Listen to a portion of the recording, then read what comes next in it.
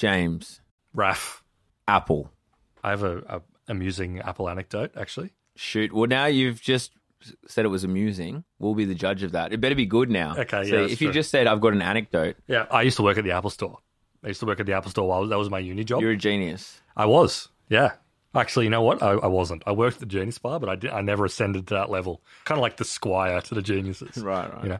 Anyway, so I worked there for a number of years while I was at uni. You know what? Good uni job. As far as retail jobs go, it was actually pretty good. One of my jobs there was I ran like those workshops. Like you get old people coming in wanting to learn how to use iMovie or iPhoto or whatever. Yeah. Da Vinci. What? Wait, what was the photo editing one called? Aperture. Aperture. Where did Da Vinci come from? I don't know. Maybe it's the GPT model. Yeah, I think it is actually. Anyway, so I was doing that. One of the things that Apple used to do, I don't know if they still do it, but they had a little event called Apple Camp. And basically what it was like that, but for kids. Yep. It happened during the school holidays. Kids would come in over the course of 3 days, and it was like 90-minute sessions every day to learn how to use iMovie. They would come in on the first day and storyboard a movie. Yeah. They'd go home and they'd film it. They'd come in the next day. They'd make it in iMovie on the Apple Store computers. Nice. And then they'd come in on the third day, and it was a film festival. Huge. And all the local kids would show all this sort of shit, right? And it was lovely. The most shocking thing for the parents was that because none of us had working with children checks, they couldn't actually leave their children for that 90 minutes, which horrified a lot of them because they were there to shop and they thought they could just dump their kids at the Apple Store for 90 minutes. Anyway, I ran it one of these years and I was working with a bunch of these kids on the storyboarding section, helping them draw their little movies that they were going to make. I wasn't really paying super close attention to what they were doing, helping them do it. They went home, they shot it, they came back. Second day, I was helping them make it. Again, I was being pulled between probably 15 kids, 15, 20 kids on Try these. being a parent. On these, I'll tell you what, certainly felt like it that day, but I was like 21 or something. Anyway, so I didn't really see what they were doing until the kids came in on that second day to make their movie. And then I realized that one of the kids, whose storyboard I didn't pay particular close attention to, had created a recreation of 9/11. Okay, this is an amusing story.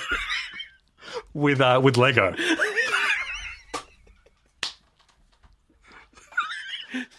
That's not funny. So it was technically very impressive. So it started with like sweeping views of Manhattan recreated in Lego. Okay, nice.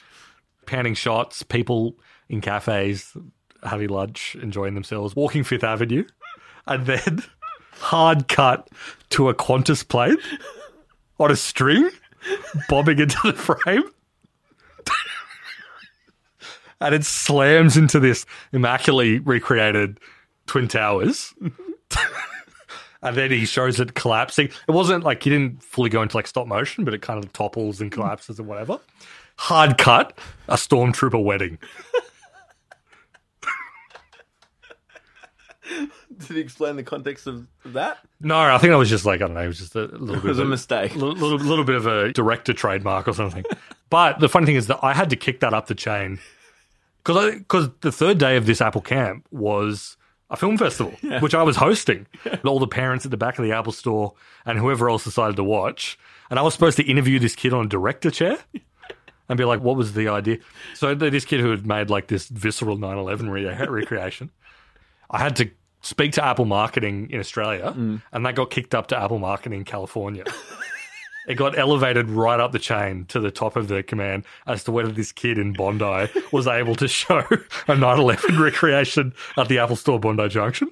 Well, what was the answer? Yes.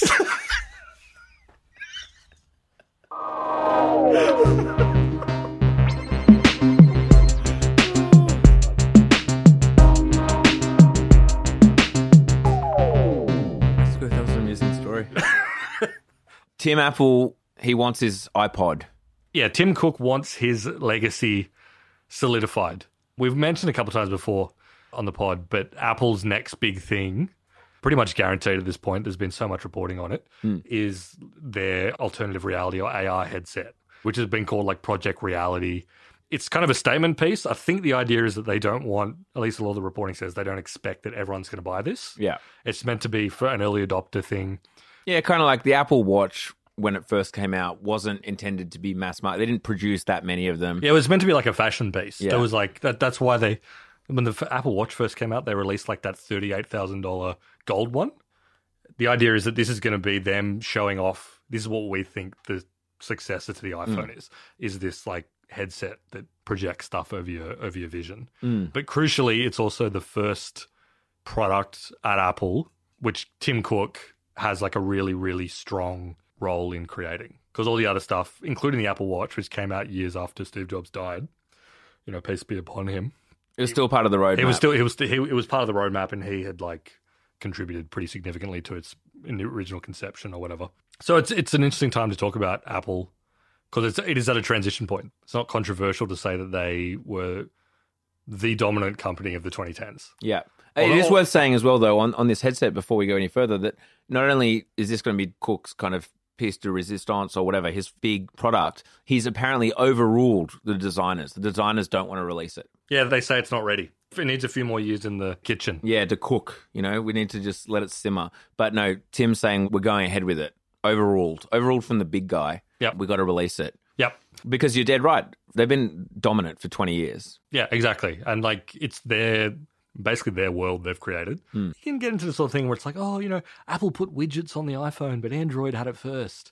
That's true. But Android is like completely operating in the paradigm that Apple invented. But Apple wasn't first to like any one feature, really. No. They just actually made it usable. They just made it, dominant. I think it's pretty clear the iPhone won the smartphone wars. I think that's pretty evident. Yeah, and it's more evident every month. Like Android still to this date has a larger install base, I believe, including everything from like the cheapest smartphones all the way to the most expensive. But Apple's making inroads, as we see. They keep releasing kind of these cheaper iPhones that are lower and lower down, and they're making massive inroads even into the lower end of the market. Yeah. The Financial Times did a story the other day which basically described how massively dominant the iPhone is amongst Gen Z. Yeah, it's like in America, it's something like 61%, which is enormous. Which is absurd. And given that, like, when we talk about Android, we're talking about like multiple manufacturers, obviously. Yeah, exactly. And Samsung obviously being the biggest one, but there are a million different Android brands.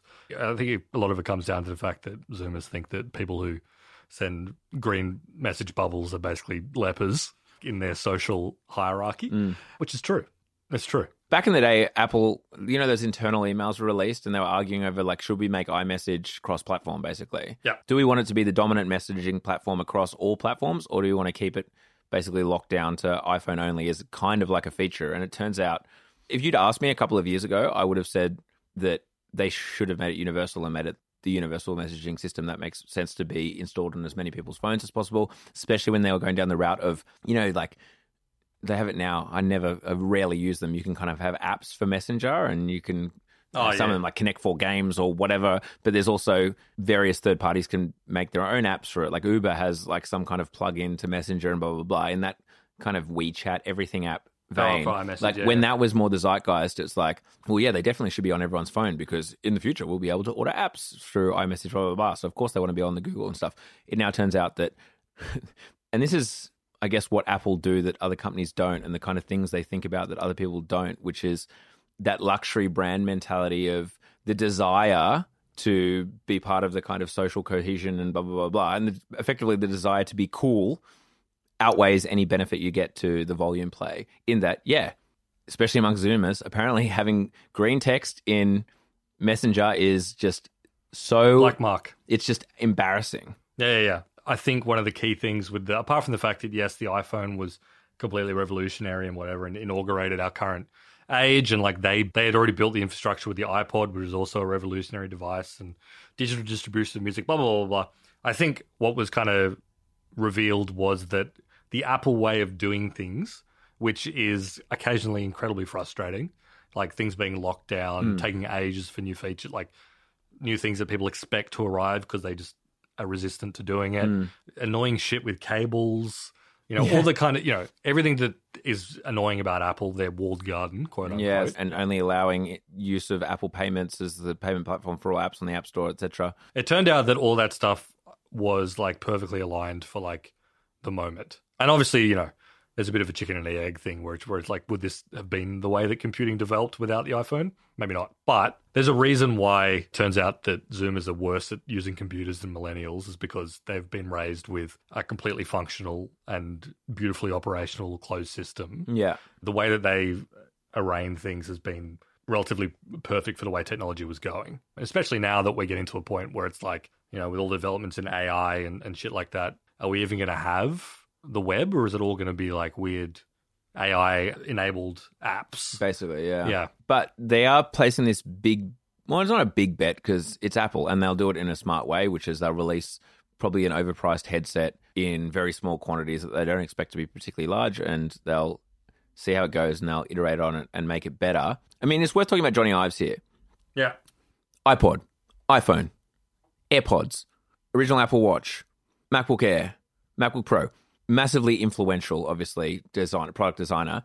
Some may say that in his later days, and by some I mean I would, and I think it's generally accepted, he probably went too far. Like, he was, I guess, the encapsulation of that idea that Apple is like, the customer doesn't know what they want. We know. We're going to tell them what they want. And that's never actually been true. That they do heaps and heaps of customer research, and then they interpret kind of what the customer are telling them, rather than just, I guess, the Amazon model, which is just whatever the data shows, just reflect that on the customers. And we've talked about it before, that like Amazon is this horrible mess of like, yes, that is what the public want, whereas Apple are able to kind of interpret those signals and then have their own... Pose their own, like... Yeah, exactly. But you end up with beautiful products that are highly functional and make a lot of sense. But he probably took it too far in the end. Because he was like a lieutenant of Steve Jobs or whatever, like really close with him. He was always the guy that was making designs that were not very practical.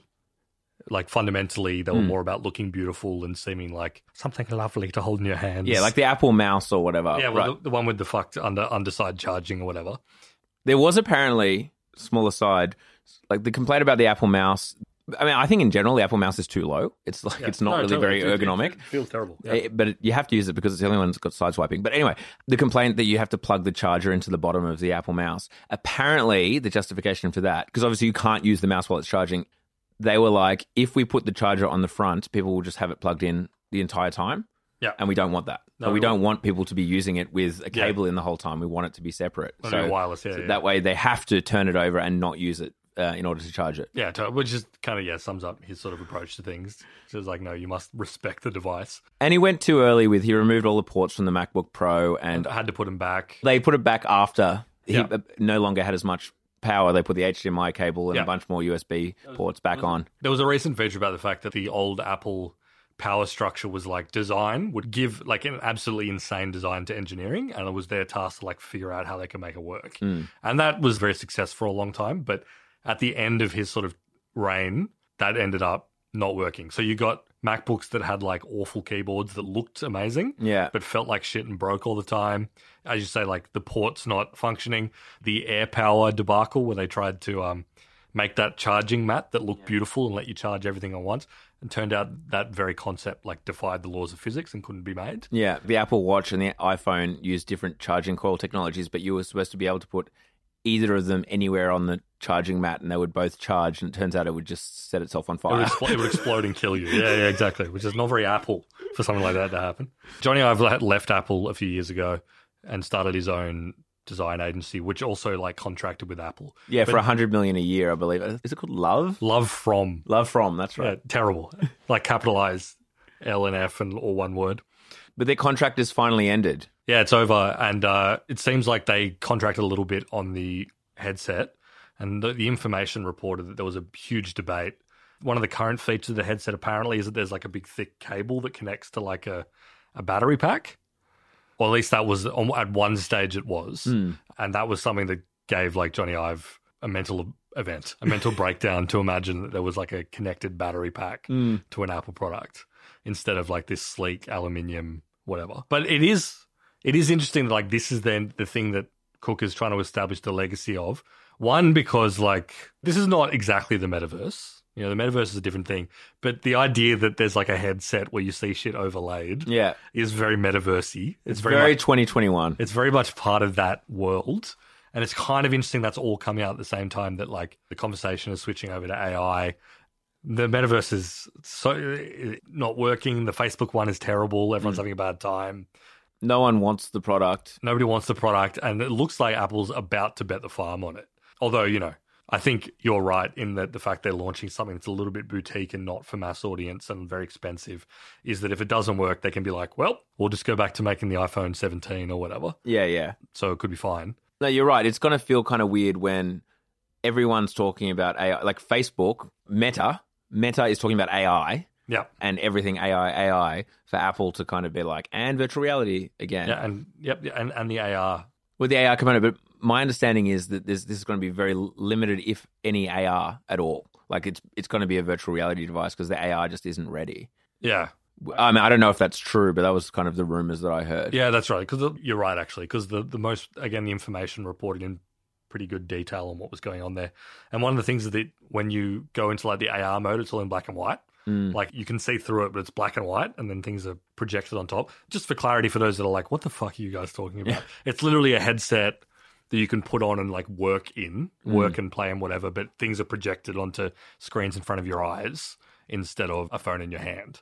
And there's no clear vision yet as to why, at least not one that's public, as to like why this would be good or why it's better than the phone. But it's clear that Apple's like, well, this is the next frontier and we need to own the platform the same way that we have so conclusively with the phone. Yeah, but interestingly, at least from the meta perspective, and whenever you hear about the metaverse and virtual reality, you kind of hear it's good for two things. The original one obviously being gaming and online communities or whatever. You're in a virtual space and you're just kind of mucking about. You're gas bagging and viewing virtual art together and maybe playing a game of poker or something.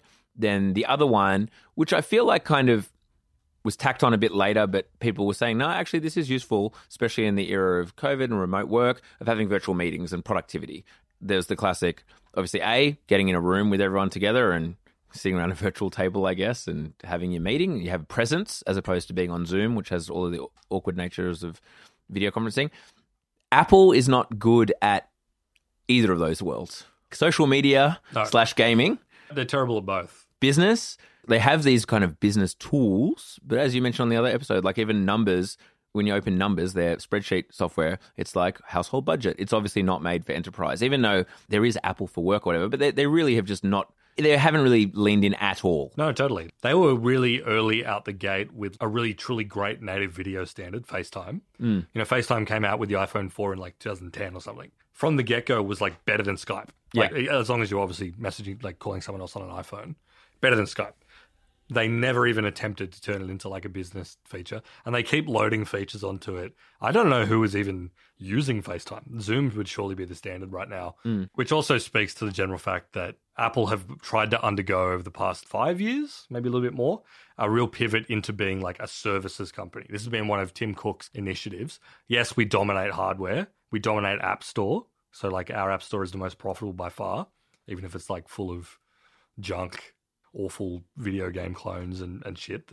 Looks like it. They still make the lion's share of mobile profits. But that's where they tack all of that revenue into services revenue. This is the thing that, as you say, they're pivoting to being a services company, which when they say services in the presentations, it'll be like Apple Music, iCloud, Apple TV, Apple Fitness Plus. When you think services, think those. But actually, their services revenue is all basically coming from their 30% margin on the App Store, because that's seen as a service. Their advertising on the App Store, like advertising revenue that is generated from the App Store, which again is massive, and Google paying them $15 billion a year to be the default search engine. Yeah. That's all bundled into quote-unquote services revenue. And so when you think like Apple services, it's, like friggin' slot machine-esque clones and Google. Yeah. No, you're right. But it has been interesting because, they were the leading light of music digital distribution. iTunes used to be like the big dog in that for a while. They relatively successfully made the switch to Apple Music. I don't think it's king, as someone who uses it. But they were also solving a problem there, right?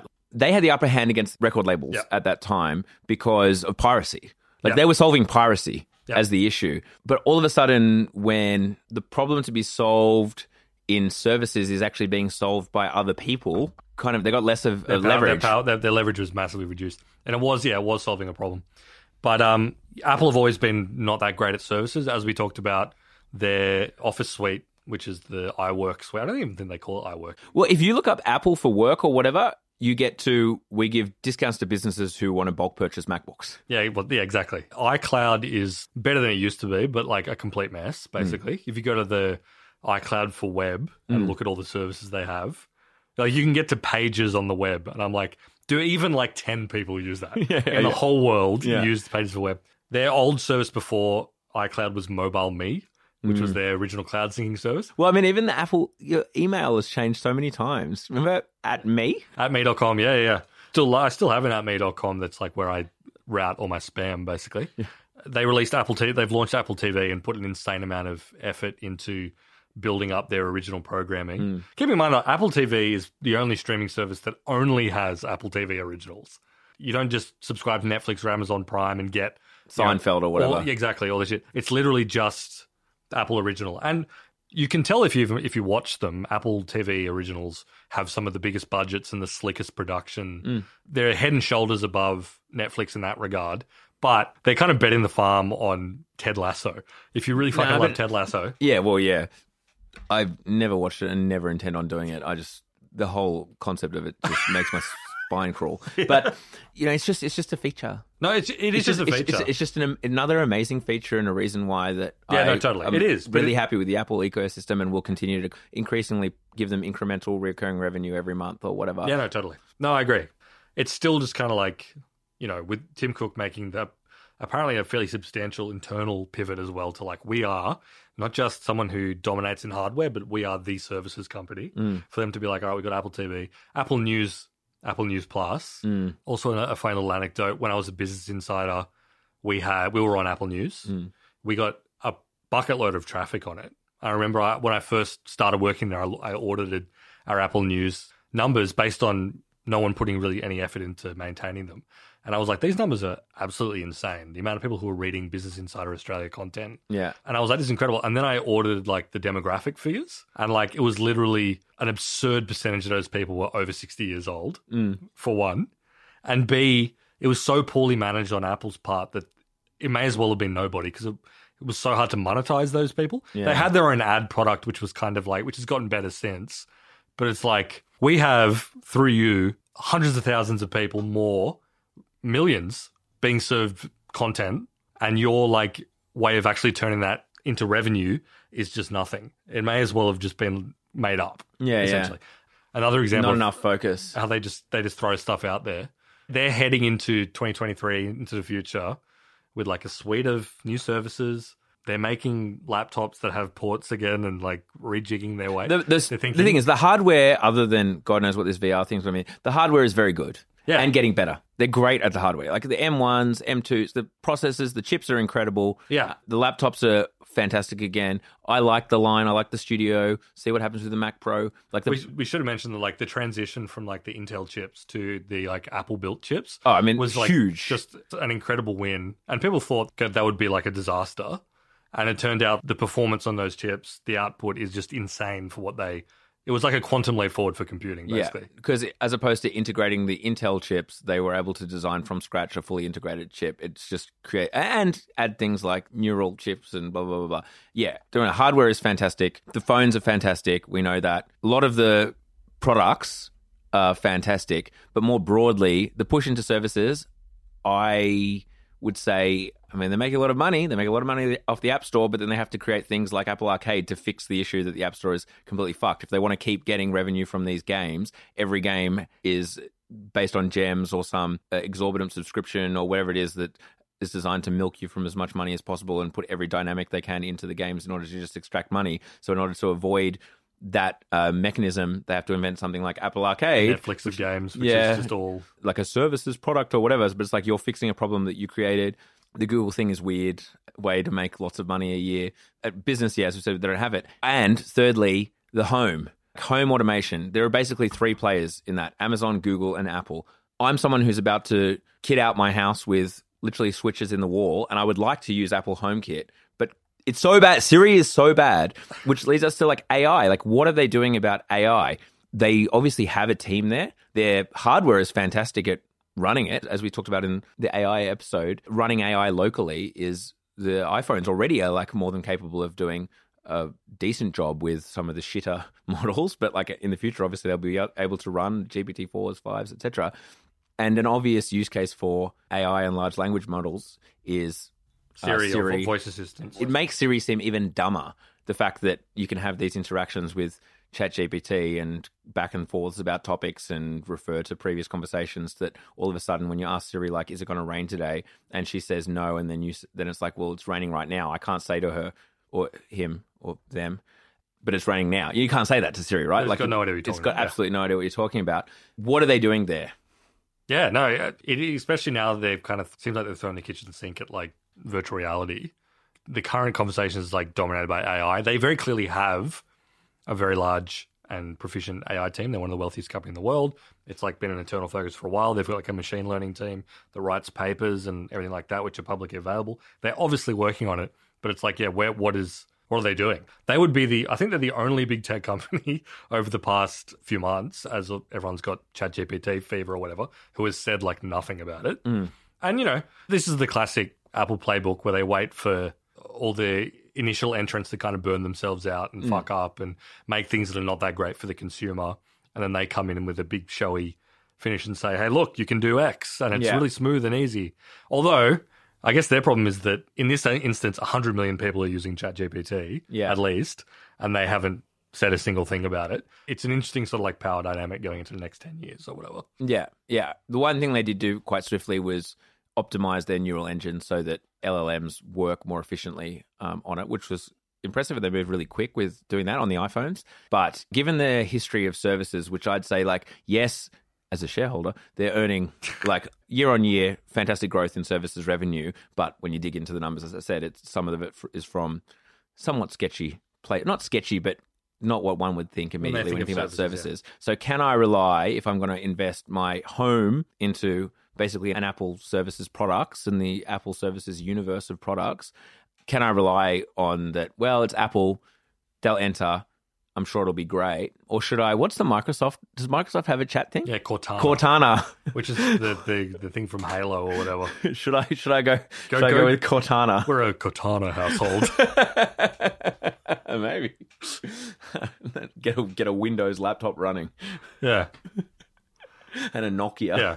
So I guess like, you know, the big thing is like, it seems like the Apple headset will be announced this year, most likely, in the next few months even. It's the first kind of like Tim Cook product. Tim Cook is famously known as a guy who's not like the Steve Jobs inspirational. He's a supply chain guy. He's a guy who created the most militarily efficient supply chain probably in modern history. Yeah. His whole job is like browbeating Chinese suppliers. Well, which is another thing for them. I should mention, I heard that, you know, obviously the China thing is an issue with America and blah, blah, blah. They have been getting India. They've outsourced a bunch of production to India.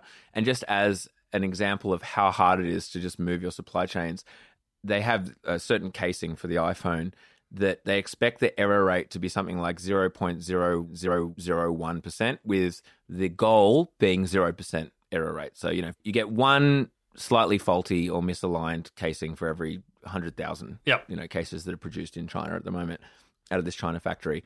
In India, the error rate on the batch that has just been completed was 50%. Yeah. There's a lot of hubbub about India being the new manufacturing hub. And it will get to that point. Yeah, I'm sure it will get to it. I have no doubt. But it's just like building up that wealth of knowledge and experience. The absurd like supply chain expertise that China has developed over the past 40 years cannot be like willed into it will take decades to build. But that's Tim Cook's kind of like area of expertise. He is not like a dreamy product thinker. He's not a guy who sits down and goes, how can I use technology to have the children of today be inspired to create? Johnny Ives probably would have seen that 9/11 thing and applauded.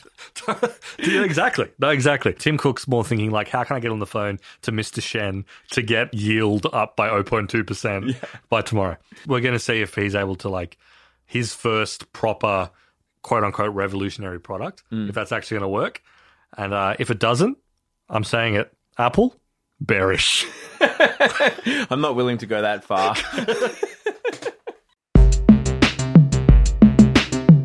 Down Round now has a premium version. We have subscriber-only version where we go a little deeper on certain topics. We probably are a little bit more honest, I would say. A little bit more, off the cuff, shooting from the hip. Yeah, and if you really want to get deep on a lot of the topics we discussed, then you should sign up to be a premium subscriber. $7 a month. It's on Substack. You get an extra episode a week. That's pretty cheap. Like, we're talking less than $2 an episode. Exactly. What kind of value is that? In this world today, nowhere. What can you buy for $1.70? That's you, listener. Answer me. If you email me and tell me something that's actually like really good and great value, that's not another subscription, that's worth $1.70 and provides terrific amount of value, we will give you 1 month free.